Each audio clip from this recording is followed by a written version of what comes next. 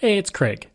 I just wanted to let you know that you can listen to Canadian History X early and ad-free on Amazon Music, included with Prime. Greetings and welcome to another episode of Canadian History X. If you like, you can support the podcast for as little as $3 a month. Just go to patreon.com/CanadaEHX. You can also donate to the podcast by going to CanadaEHX.com and clicking Donate. And on that note, I want to say thank you to Vobs, who became the newest patron of the podcasts, and to Thomas, who donated to the podcasts.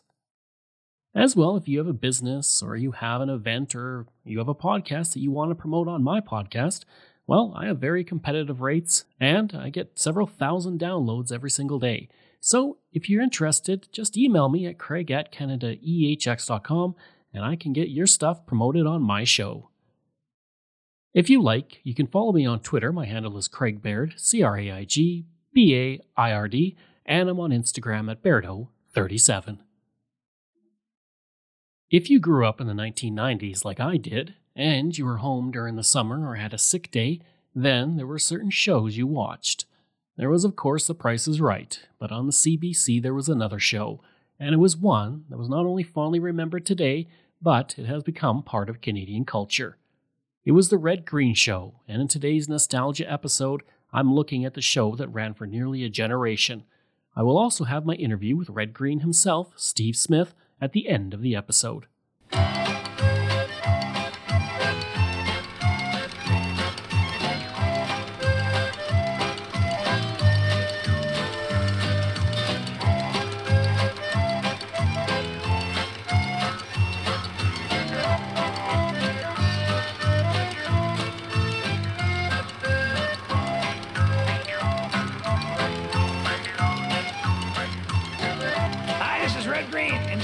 Harold's fly gets stuck while mine gets crushed, and we're going to show you how easy it is to do your own plumbing.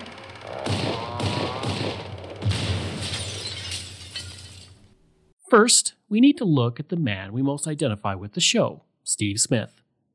Born on December 24, 1945 in Toronto, Smith would begin his career by studying engineering at the University of Waterloo, followed by a series of jobs. In 2011, Smith would state, quote, "The University of Waterloo is largely to blame for Red Green." End quote. In 1979, he would begin to produce, write, and star in the show Smith and Smith, a sketch comedy series with his wife Morag, whom he had married in 1966. The show would run until 1985, and it was on that show that a proto-Red Green would first appear, satirizing home improvement, fishing, and do-it-yourself shows. In particular, it would focus on Red Fisher, who hosted a hunting and fishing show that ran on CTV from 1968 to 1989. It was on Fisher's show that Scuttlebutt Lodge would appear and would serve as an inspiration for Possum Lodge years later. The Red Green character would first appear on Smith and Smith in 1979. Well, how you doing, friends? Red Green here, and God, I gotta tell you, it's just, it's pretty good. I'll be back here at the lodge. A bunch of us just went away on a trip. Which is where you usually go when you go away on a vacation. And what we done was we went to Las Vegas. Yeah. We were dressed for it. And originally now we were going to fly down there, But, geez, those Pinko airport guards, they wouldn't let us take the rifles or the grenades, and of course the tank was out of the question. So what we done was we just, we fired up the old pickup, no, I'm not referring to that girl that was here last week. I mean, the old truck there. Well, I guess there was in the front seat there we had, there was me, I'm sure. Yeah, it was me and Junior Singleton was there, Buster Hatfield, and Old Man Sedgwick. Yeah, he was in there. And then in the backs, not the backs, I said the backs there, wasn't that. Over there was, in the box, was Stinky Peterson. He was back there. I guess we had 2 or 3 hunting jackets and about 4,000 quarts of oil. Smith would state, quote, "I remember watching Red Fisher and thinking it never occurred to him that he might be boring you. He was not intimidated by the medium of television. Red Green talks the way Red Fisher talked." End quote. Smith would add in a later interview, quote, Red Fisher, who had a real fishing show where they sat in front of a piece of paneling and pretended to be sober. I was supposed to meet him at a radio station once, but he stayed home to do his laundry. One of my heroes." End quote. In Smith & Smith, the proto-Red Green was called Old Uncle Red. The mailbag segment that ended each show would also become part of the Red Green Show, as with the idea of a dual monologue, which would be adapted to the characters of Green and his nephew Harold. The year that Smith & Smith ended, Smith created Me and Max, which he starred in with his wife, as well as their kids, Max and David. Playing fictionalized versions of themselves, the show ran for 26 episodes. In Me and Max, another proto-Red Green would appear, further refining the character. In that show, Old Uncle Red was the uncle to the boys, and it helped to show that the character benefited from having a sidekick that was the opposite of Red, which would be adapted into creating the character of Harold. Me and Max was then followed by The Comedy Mill, also created by Smith and his wife. The show would also include Peter Callahan, who would go on to play Ranger Gord, but at that point, he was just starting out in acting.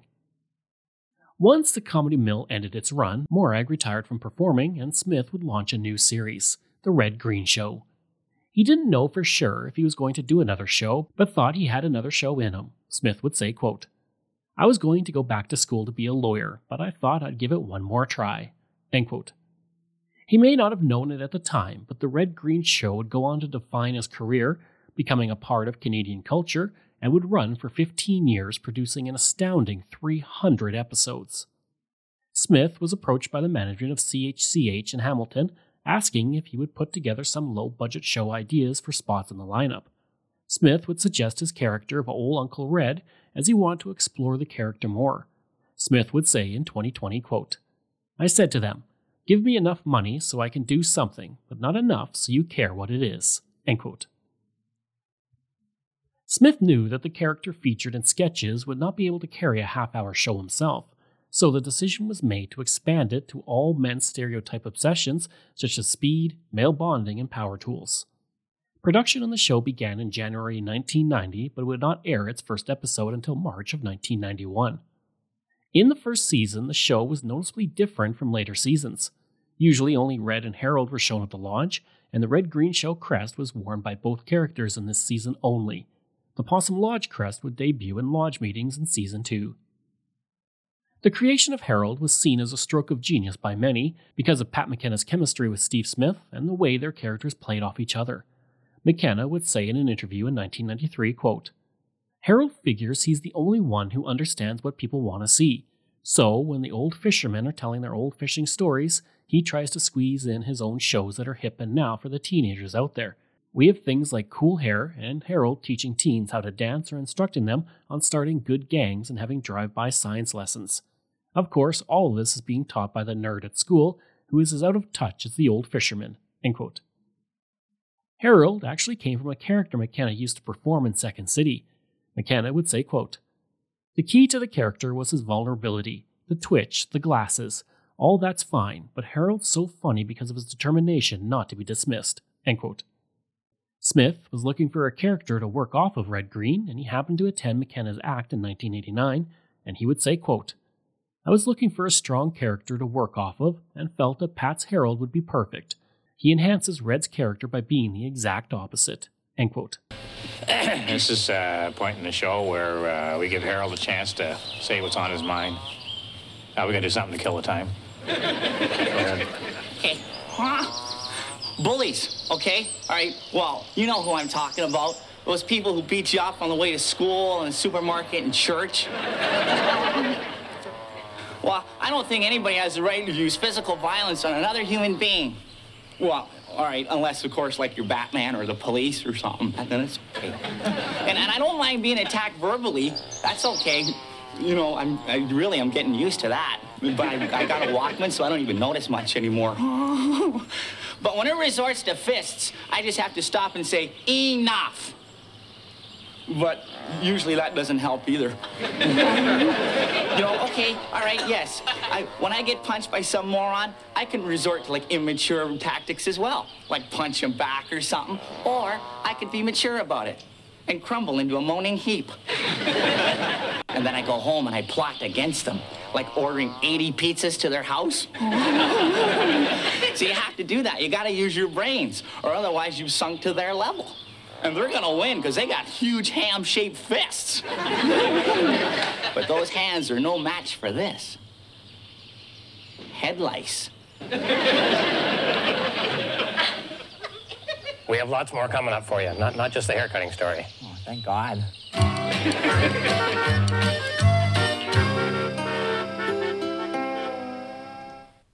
The show was technically a show within a show, with Red and his fellow lodge members having their own television show in which they gave lessons, showed how to repair things, offered advice, and took part in outdoor activities. Summing up the show, Smith would state it was about, quote, the stupid things men do when women aren't around. It is amazing the lengths men will go for dumb things. Men can focus really well, but their aim is off, end quote. The premise of the show followed Red Green, a handyman who was the president of Possum Lodge, a fictional fraternal organization in the town of Possum Lake, itself also fictional and located in northwestern Ontario. Possum Lake was also located near the fictional community of Port Asbestos. Portrayed as a basic access show taped on a handheld camera by Red's nephew Harold, the show would evolve over time, and several regular segments would be featured in each episode. The most frequent segments were the Possum Lodge Word Game, Adventures with Bill, and of course, Handyman Corner, but more on those later. Dumb jerk! You should be kicked in the head! Food arrived in Frightenstein. I am skinny and ugly, and my hair is red. A shocking new vision from the creator of Scanners. I'm cutting your head! I'm cutting your head! From Knockabout Media, I'm Ryan Barnett, and this is Once Upon a Time in Hollywood North, a new podcast in which we deep dive into the history behind your favorite CanCon. In our first series, we'll focus on one of the most important and enduring sketch comedy troupes of the last 50 years, The Kids in the Hall. We'll explore the story behind the kids and their groundbreaking show that ran for 5 seasons on your CBC, their creativity, triumphs, and missteps, and how the group's iconoclastic approach to sketch comedy may have hurt them in the short term, but could be the key to their enduring appeal. Once Upon a Time in Hollywood North is coming bi-weekly starting November 2nd. Find us on Apple Podcasts, Spotify, or wherever you find your podcasts. One thing I love about podcasts is the amazing stories that we can learn and the things that we can learn from those stories. And that brings me to King of the World, a 7-part podcast series about American life in the post-9/11 world, hosted by Shah Jahan Khan. America after 9/11, living in a post-9/11 America. Phrases like these have become part of our cultural vocabulary, and, in a way, it makes sense. It was a day that changed everything, both for Americans and people around the world, including here in Canada. But for those who saw themselves as even remotely Muslim, 9/11 did more than they could possibly imagine. Whether they liked it or not, that was the day they all became part of the Muslim world, or American Muslim community, for better or worse, and they didn't really get to choose what that even meant. Now, 20 years later, with the help of experts, victims, and friends, Khan is piecing together how things went so wrong for so many. King of the World is a 7-part series that follows his journey through addiction, identity, creativity, and what it means to belong as a Muslim in America in the 20 years after 9/11. It's a fascinating story, a fascinating podcast, and one you should check out. King of the World can be found wherever you get your podcasts, and you can also find a link to King of the World in my show notes. At first, the show did poorly in the ratings, but it did see its ratings improve slightly with each of its first 3 seasons. One issue was that the show was bouncing around the schedule, but even with this, its viewership began to grow. At the end of each season, there was an ever-present risk of cancellation, but thankfully the past success of Smith helped to keep the show going, as did things like the Hamilton billboard someone put up that said, quote, "Forget the whales, save Red Green," end quote. Unfortunately, despite all this, the show was cancelled after the 3rd season. So why am I still talking about it, and how did it go for another 12 seasons? The show was quickly picked up by CFPL London under an agreement with YTV. Smith had bought the rights to the show from CHCH when it was cancelled, allowing him to get his new deal.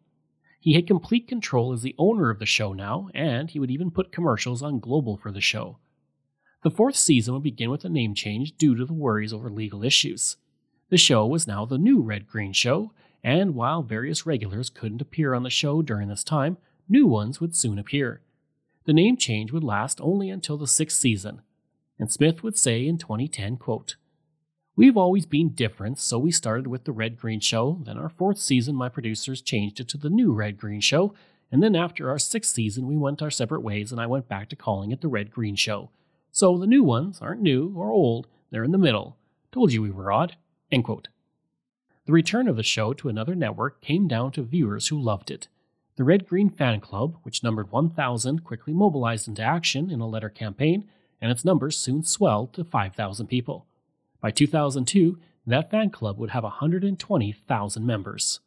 Smith would say in 1993, quote, "I can't stress how much the viewers played a role in this. They gave me a feeling we were connecting on some level. I've completely changed my attitude to TV in the last year." End quote. He would add in a Maclean's article that same year, quote, "Letters came in on lunch bags, sandpaper, birch bark, whatever was handy." End quote. Around this same time, PBS in the United States started to broadcast the show, greatly increasing its viewer base. The show was also committed to being part of the PBS pledge drives, with characters from the show appearing in character during a pledge drive. By 1993, the show was being syndicated in Trinidad and Tobago, Korea, Taiwan, and several other markets, making the show an unlikely Canadian export. With its move into the United States, the show became the first entirely Canadian comedy series to run on U.S. primetime.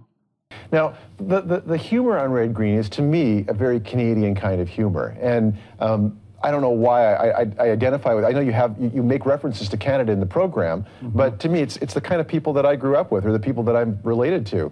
And the show has done so well in the United States. Why is that? What is the universal aspect of it?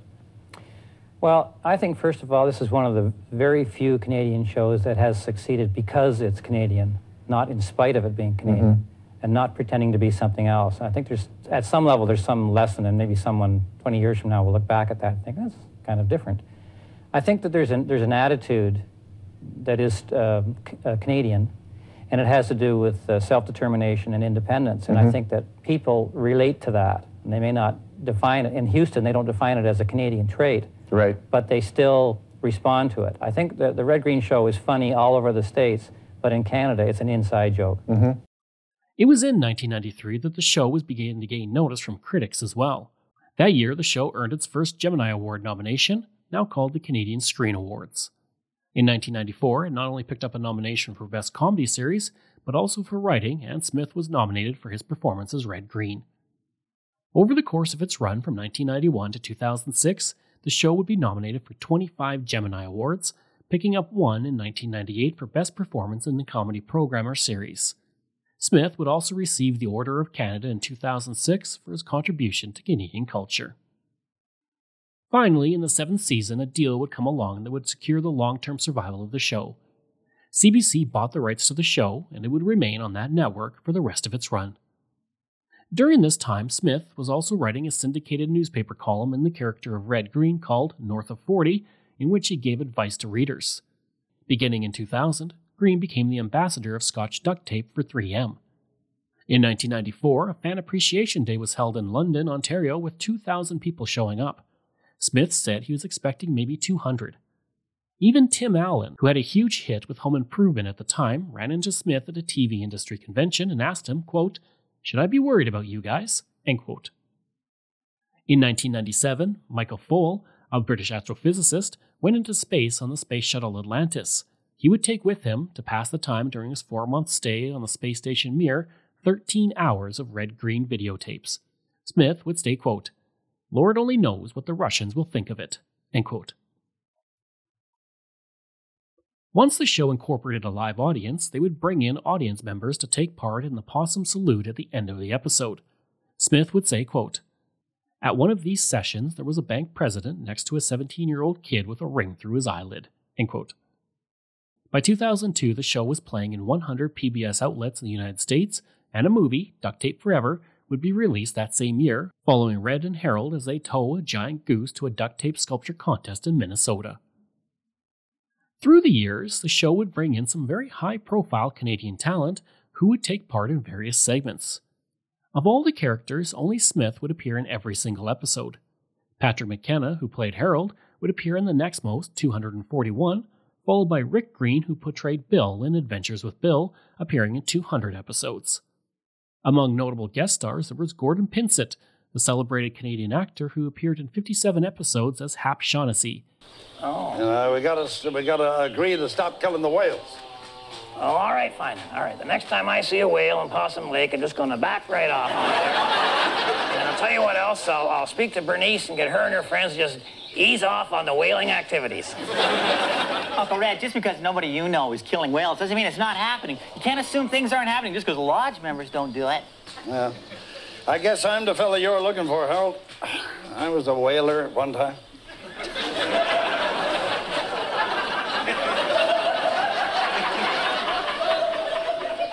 Never a professional, not like them big Japanese ships, you know. I was more of a sport whaler. I went out in the canoe, you know. A 20-footer, a big one. Yeah, sounds like a big one. Mr. Shaughnessy, how'd you get one of those big harpoon guns in a canoe? A harpoon gun? Hell, no. Where's the sport in that? No. I just wrap a rope around myself and I'd dive in, I'd grab onto his tail, and I'd hang on and I'd wear him down. It was a battle of endurance, me against the whale. It wasn't easy. Did you ever see the tails on those things? They're incredible. Well, incredible tales be right up your alley, I would think. As well, there was Academy Award-nominated actor Graham Greene, who played Edgar K.B. Montrose in 27 episodes of the show. Graham Greene came about due to a chance meeting between Greene and Smith, with Greene stating he was a fan of the show and he wanted to play a role. Coming off his Oscar nomination, it was a request Smith was more than happy to approve. Well, I agree with this viewer. I'm telling you, my wife Bernice dragged me out to see that Mary Poppins a few years ago. Man, talk about offensive. I thought I was going to get diabetes. They started singing that supercalonarcoleptic extra halitosis. I just about lost my licorice nibs. I'll tell you what's wrong with movies. They give the kids a false sense of reality. Like that movie Speed when the bus blew up. You never get that much flame. They showed it as a big fireball, but a real bus explosion is all smoke and mirrors. I know, I was the mechanic at a bus company for a couple of days. Well, I would like to caution of you, there have been some great movies made that are both educational and uplifting. Yeah, in the old days. Like The Bridge Over the River Kwai. Did you see that baby go up at the end? And the train went crashing into the river? Won an Oscar for Best Picture. But that one now, Bridges of Madison County. I waited for one of those bridges to go up, but none. And I wasn't the only one disappointed. Everybody in the theater was crying by the end. Paul Gross, another well-known Canadian actor, appeared in 5 episodes of the show, as did actors such as Gavin Crawford, Dave Thomas, and Colin Mockery. There were, of course, the famous segments that aired, and I won't go into all of them, but I will touch on the 3 most famous ones. Without a doubt, the most famous and well-known is Handyman Corner. This was a segment where Red Green would demonstrate creative and weird ways to tackle common tasks such as taking out the trash. Duct tape, which he called the handyman's secret weapon, was used heavily in these segments and became a trademark of the entire show as a result. The things made during these segments include a paddle wheeler made out of a van and pallets and a revolving door, a jetpack made from propane tanks, and scuba gear made from an old gas grill. At the end of every segment, Red Green would say, quote, "If the women don't find you handsome, they should at least find you handy," end quote. But I'm thinking it's maybe time to take her to the next level, eh? Instead of a drive-through restaurant where you have to go to where the food is, which can be humiliating if you're, say, on foot or worse still, riding a bicycle, I suggest a drive-to restaurant where the food actually drives to where you are. And I'm not just talking about plain old delivery where all you get is soggy fries and lukewarm attitude. I mean an actual kitchen on wheels. It's $1 million idea that you can make out of a $40 car. Now, since we're talking takeout, we gotta start by taking out a few things, like these seats. Now, if you end up using a luxury vehicle with the heated cushions, you might think about keeping them. Make great bun warmers. Okay, now that the seats are gone, the only other thing I have to lose is the roof. If you don't count my credibility, and I'm sure you don't. Okay, I just gotta get this out of the wind here.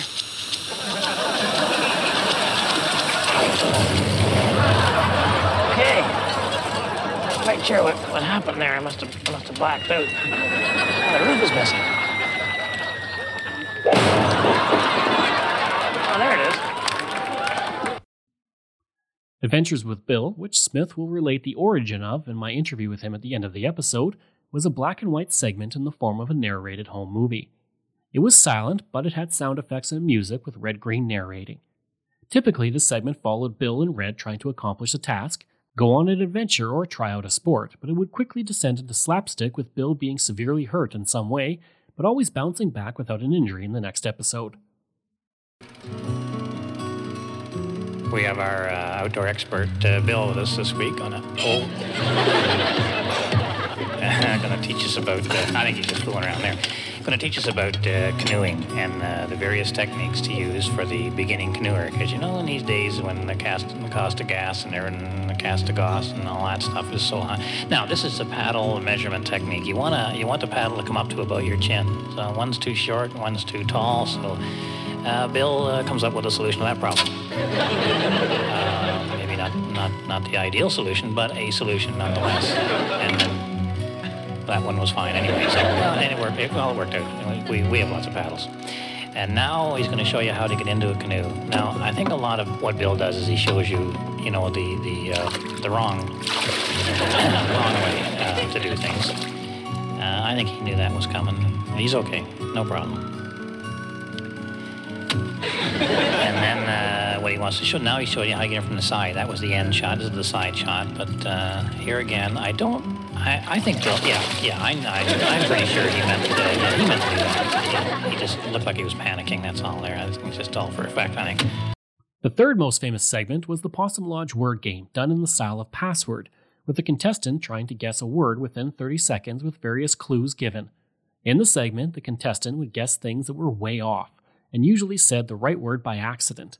Harold would host the game typically, and when he would announce the prize, he would do so in a misleading way by saying the contestant, for example, had won a new house, roof, shingle. Okay, this is the big one. The grand prize is for a truckload of stuff we picked up at the side of the highway.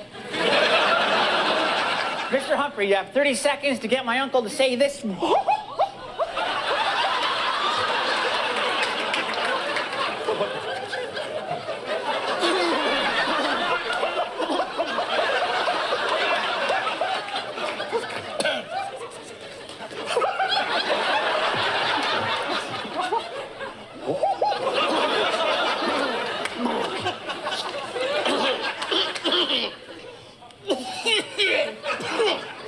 Sax.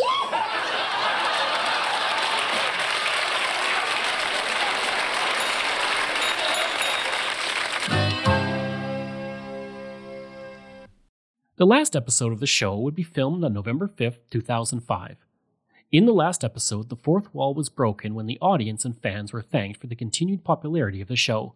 The man's prayer said at the end of each episode was also changed in the last episode to say, quote, "I'm a man, but I changed because I had to.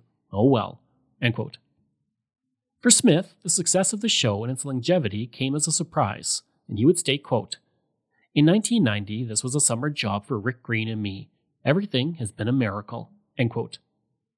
McKenna would say, quote, "We started 15 years ago, and guys who watched us with their dads now have kids." End quote. So why was the show so popular? Smith states it was because it didn't focus on one demographic. He would state, quote, "From bank presidents to garbage men, it's not cultural, social, or economic. It's attitudinal. If you're hesitant to call a repairman, if you'd even take a run at your microwave oven, you have red-green potential." End quote. Smith had not planned to return to the character, having spent so many years with Red Green, but he found that it was harder to shake the character than he thought. He would say, quote, "When I finished the show, I was done. I was like, I'm not doing anything ever again, but my brain wouldn't shut off. I keep thinking of things." End quote. A special for PBS was created called The Red Green Story. We're all in this together in 2008. In 2010, Smith embarked on the Wit and Wisdom comedy tour, giving live performances as Red Green in cities across North America. 2 years later, in 2012, the How to Do Everything tour was announced, touring Canada in 2013 and the United States in 2014. In 2016, the I'm Not Old, I'm Ripe tour began in March and finished in May with 25 US stops. In 2019, the This Could Be It tour ran from March to October, hitting 34 US cities and 29 Canadian cities. In 2020, the Possum Lodge podcast would launch and continues to run to this day, featuring the characters from the show in a radio show style. I actually subscribe to this podcast and it's fantastic. All you have to do is go to redgreen.com, but I will also have a link to where you can become a listener of the show in my show notes. Now, I'm going to end this episode by having Red Green end things the way he always used to at the end of his show.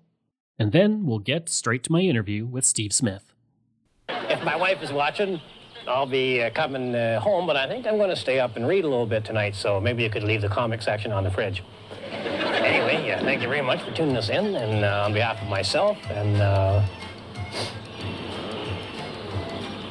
Harold and the rest of the gang up here at the lodge, until next time around, keep your stick on the ice. So I'll get right to the first question, and I'm sure it's one you've been asked a lot. How did the idea for Red Green come about? Well, my wife and I were doing a television show called Smith and Smith, and I would have these little 1-minute bits on it that I would just try to be funny. And there was a guy in Ontario who had a fishing show. His name was Red Fisher, Scuttlebutt Lodge, and he had the attitude that nothing would bore you. Like it was his job to fill the half hour. It was your job to make it interesting. And I thought that was really engaging. So I was just kind of making fun of him, to be honest with you. That's why I picked Red as the first name. And then I thought, well, the dumbest last name has got to be Green. And then away we went. I did, every 6 weeks or so, I would do like a minute of that character. But the character resonated right away, and we were getting fan mail on it. So I knew that I'd fluked into something. I always thought that the Green came from Rick Green. So that's actually really interesting to know. Yeah, no, nothing to do. Although Rick and I had been writing together for years prior to the Red Green thing. Mm-hmm. Was it difficult to get the show picked up at all, or was it kind of you took it to CBC and they kind of immediately liked it? Well, I live in Hamilton, and I went to CHCH, which is where we had done Smith and Smith from. And I tell people that my pitch to them was, give me enough money that I can do something, but not enough that you care what it is.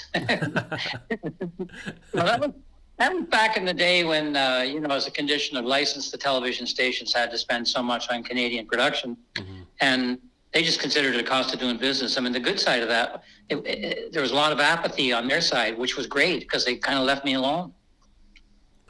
And then Possum Lodge, you mentioned Scuttlebutt Lodge. Is that kind of where that came from? Is it based heavily on that, or is it kind of based on something in your own life, the lodges you maybe were around you growing up? Well, it got blurry. I would say from the beginning it was just a Scuttlebutt Lodge was the thing I was making fun of. So I remember the first monologue I did as Red Green was just talking about how did you come up the lodge? Did you come up 12 or did you come up 11? And this inane babble. So, but then what happened was once I turned it into a TV show, and particularly once we started having a live audience, the audience forced everything to be real. Possum Lodge had to be real, and Red Green had to be real. I couldn't just be a two-dimensional character anymore. So that really, the audience really helped me in that regard. And then with filming and everything, was it most of it scripted, or was there a lot of improv that was involved at all? It was 100% scripted. And was it was it a difficult process to write up the show at all, or was it something that really flowed well? Well, we were doing something that we thought was funny, like a show that we would actually watch, rather than, some outsider telling us, this is not mainstream comedy or anything. We just did what we thought was funny, so that makes it easier. If you're doing something and you like the end result, you have a lot of energy for it, I find. Mm-hmm, absolutely. Were there segments that were more difficult to film than others? Like, for example, was Handyman Corner kind of more of a challenge because there was more moving parts with the things you had to make, or was it all very easy to kind of put together?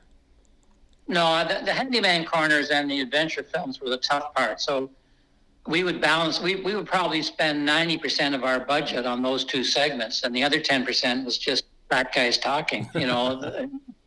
It was pretty cost effective. Absolutely. For me, my favorite character always was Ranger Gord, but how were characters crafted? How did you had some well-known people, you know, came onto the show. Did they come on with an idea for a character, or did you kind of have something in mind for them? Yeah, I mean, it depended on, you know, it was a different process for each actor. For some of them, like Peter Callahan played Ranger Gord, for example. Well, we would just have Peter come in and talk to us about, you know, what his hobbies were. And I had known Peter anyway, but you get a sense of him. And then we would create a character that was an exaggeration of his real things. Like Peter's the kind of guy, if he tells you he's going to do something, he's going to do it. You know, he may lose an arm doing it, but he's going to do it. He's very loyal, very dedicated. So that became Ranger Gord. We just exaggerated that. He's been up there 30 years without a paycheck, and he takes that as a compliment. You know, that kind of. Now, a guy like Gordon Pinsent, he's just a great actor, and I wanted to have a character that would just, you know, shoot the bull, just absolutely barefaced lie, but had the weight to make it credible. Gordon could do that. Graham Greene, I was at a Gemini Awards show in Toronto, and he was there. It was the year I think he was nominated for Dances with Wolves. And he came over to me and he said, what do I have to do to get on your show? I said, well, I think you just did it. So away we went. So each one was a little different, but mainly we took their natural characteristics and exaggerated them. One thing that I found really interesting was Ranger Gord's tower was a treehouse that you had built for your sons, just kind of in the backyard, and then it obviously expanded to be a set eventually. But did the show, in many ways like that, evolve over time? Oh yeah, absolutely. I mean, the first season we did on a shoestring. You know, we were connected with a guy who had the contract with the police that whenever there was an accident, cars were towed to his business. He had like a car repair business. And they would sit there in the yard waiting for the insurance adjuster, and the insurance adjuster would come around. And if the cost of fixing the car was more than the value of the car, they would just write it off. Well, with a K car, if the damage is over $50, it's more than the value of the car. So we ended up that kind of thing that we did that in all areas. Wherever we had a supply of something, we would try to figure out a way to use it in the show just to be cost effective. What was the first moment where you kind of realized that, you know, this show was something very popular that was resonating with Canadians? I was in the Santa Claus Parade in St. Catharines in about 1991, and I was driving the Possum van, and 2 floats behind me was Santa Claus. And when I would come down the street, the crowd went nuts. And with Santa, they were kind of blasé, and he was ticked. He was really ticked because he only gets 1 day a year, you know, and I felt bad. So I knew something was going on. And then when the show was canceled, I started getting mail from people. And I had a post office box here in Hamilton. I'd go down to get the mail, and it was like, what's that one, Miracle on 34th Street, where the guy handed me a bundle of like 100 letters. I said, okay, thanks. And I just get to the door. He said, oh, no, wait, I think there's a bit more. And then he'd bring out a huge box. I was getting 1,000 letters a day. And this was before we got into the States or anything. And this was Canadians supporting a Canadian show. I mean, usually when a Canadian show goes off the air, there's a street party. So I was really, you know, encouraged to keep it going. Were you surprised by how popular it became?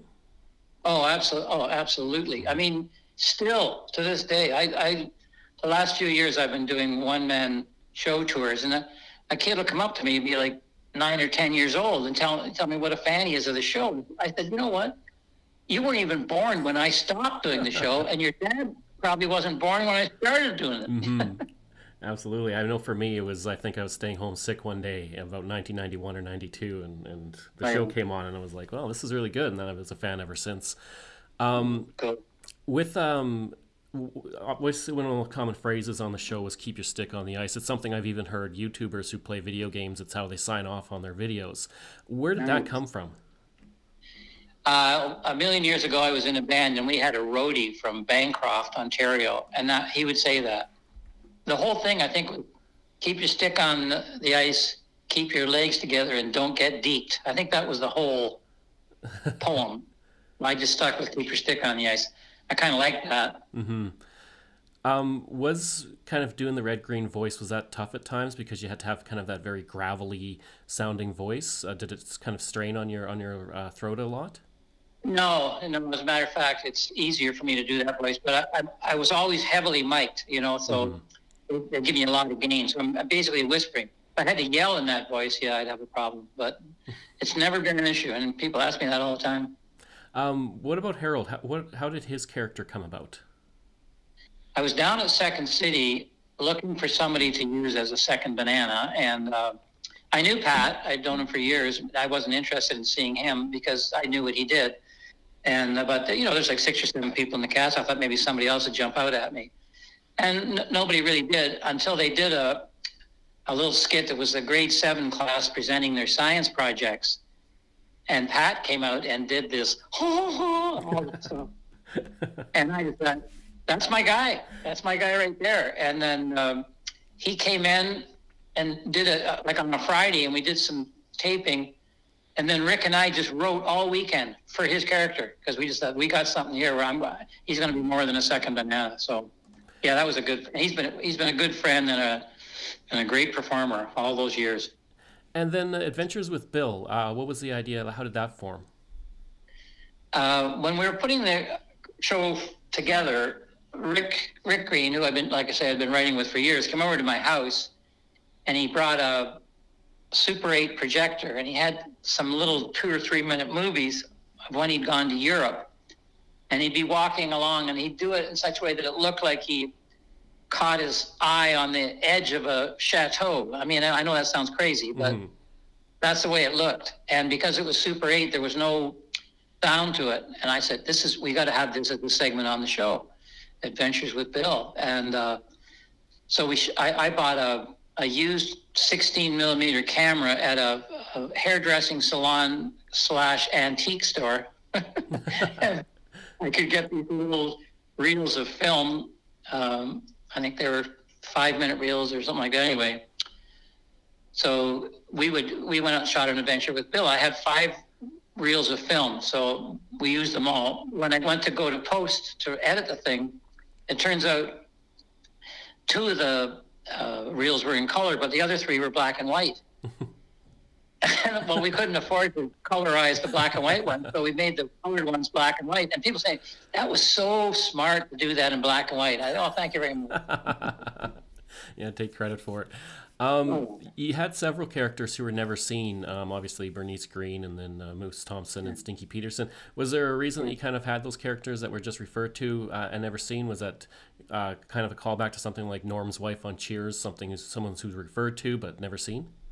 Yeah, well, it goes back way before that. I grew up listening to radio, and this is, we're going to get around to talk about the podcast because I feel I have a really strong imagination. And one of the reasons for that, I wasn't really a great reader as a kid or even now, but I listened to comedies and dramas and even variety shows on the radio. So I had to picture all of these people and where they were and everything. And I remember there was a program called Our Miss Brooks, and I enjoyed it on the radio. And then, maybe 1952, it came on television. We had a TV set. So then I could see, and I thought, well, that's not how Dexter looks, and that's a crappy-looking schoolroom set. So I very much wanted to have the radio component in the Red Green Show, and now we're doing this podcast. It's 100% radio. It's not even a podcast, really. I mean, we call it that, but it's a radio show. Mm-hmm. And with the show, why do you feel it has such staying power? Like you mentioned, you have kids who weren't even born when it finished its run who know the show. Why do you feel it has such staying power with Canadians and especially even Americans in the northern states? Well, I would say the common thread that I find with people is that the Red Green character reminds them of one of their own either relatives or neighbors, somebody in their life. Mm-hmm. And not only that, but it's somebody that they liked. Kind of maybe a low-key guy. Nobody gives you any hassle, no stress, just they think of Red Green and they think of it's a pleasant. They have a smile on their face. And I get comments like one guy, he was about 20 or 22 or something. He said to me, "You make me look forward to getting old." I thought, well, that's a cool one. Our mother said to me, "You tell us what we need to hear and make it funny so we'll listen." You get these things. It's really kind of neat, but I mean, I've been everywhere. I've been from Tampa to Fairbanks, and I just keep meeting the same guy. And he's like me. He likes to be self-sufficient. Mm-hmm. He doesn't want anybody taking care of him, and he's grateful for what he has. And then with the podcast, or like you said, the radio show, how did the idea for that come about? I think it was my son that suggested it. First of all, I'm a person so far anyway that needs a creative outlet. It's really good for my well-being if I have a creative outlet. And I mean, the last 10 years maybe I've been doing these one-man show tours. But it's great. I write the one-man show and I learn everything. But after the first night, it's just repeat, mm-hmm. and I never get tired of the audiences, but I get tired of just doing the same thing. So the podcast gave me an outlet. I'm writing the whole thing. Dave helps a little bit, but it's 95% me, and I really enjoy the experience. I like the fact that I'm completing the circle. I'm going all the way back to repay what I got out of radio mm-hmm. for the next generation. And is it nice to be able to work with those people that you worked with on the show, to make the podcast? Absolutely, and every one of them just jumped at the chance to do it. They're not getting paid a lot of money, but it's a bit of a reunion and of course working with my son. I really enjoy that too. So yeah, no, it's been a great experience. And so I believe you kind of record it all at once in the summer, and then it's released through the year. Yeah, Dave does segments fresh every month. Because we welcome new members and all that kind of mm-hmm. stuff, but the scripted stuff is all done through the summer. We're all in the can for the next. I think number 16 comes on, or maybe I just did. But we've got 24 of them, so we got another 8 or 9 good to go. And by the time they're used up, I'll be back, and we'll hit the road for the next 12. Does it give you more freedom doing the podcast because you don't have to have it visually on the screen? You can create something that's in the mind of the listeners so that you can kind of expand more and create more of an environment at Possum Lodge? Yeah, absolutely. And, it's not only easier, it's a much bigger scope. And I don't know where that line is where I get completely crazy, but I'm gonna find out. But yeah, you just... It's amazing what the sound of an explosion will create in your mind, especially if it's set up properly. And then I guess people can find the podcast on your website, and it's you can subscribe through Patreon, I believe. That's right. Yeah. Just go to redgreen.com. So the links are all there. Perfect. And it's not sponsored. We have no sponsors, and we have no advertisers. We didn't want them. We want it to be subscriber based. You can get in for $1 a month, and you can get out anytime you want. And the thinking was, if you can't afford $1, then you probably shouldn't be even looking at this. And if it's not worth $1, we shouldn't be doing it. I hope you enjoyed that episode and my look at Red Green. If you did, please leave a rating and review. Next week, we're looking at the Hillcrest mine disaster. If you like, you can email me at craig@canadaehx.com. You can find me on Twitter. My handle is Craig Baird, CraigBaird, and I'm on Instagram at Bairdo37. As well, again, if you want to support the podcast, you can for as little as $3 a month. Just go to patreon.com/CanadaEHX. And you can donate to the podcast by going to CanadaEHX.com and clicking Donate. I'd also like to thank all of my wonderful patrons, and I apologize if I get any names incorrect.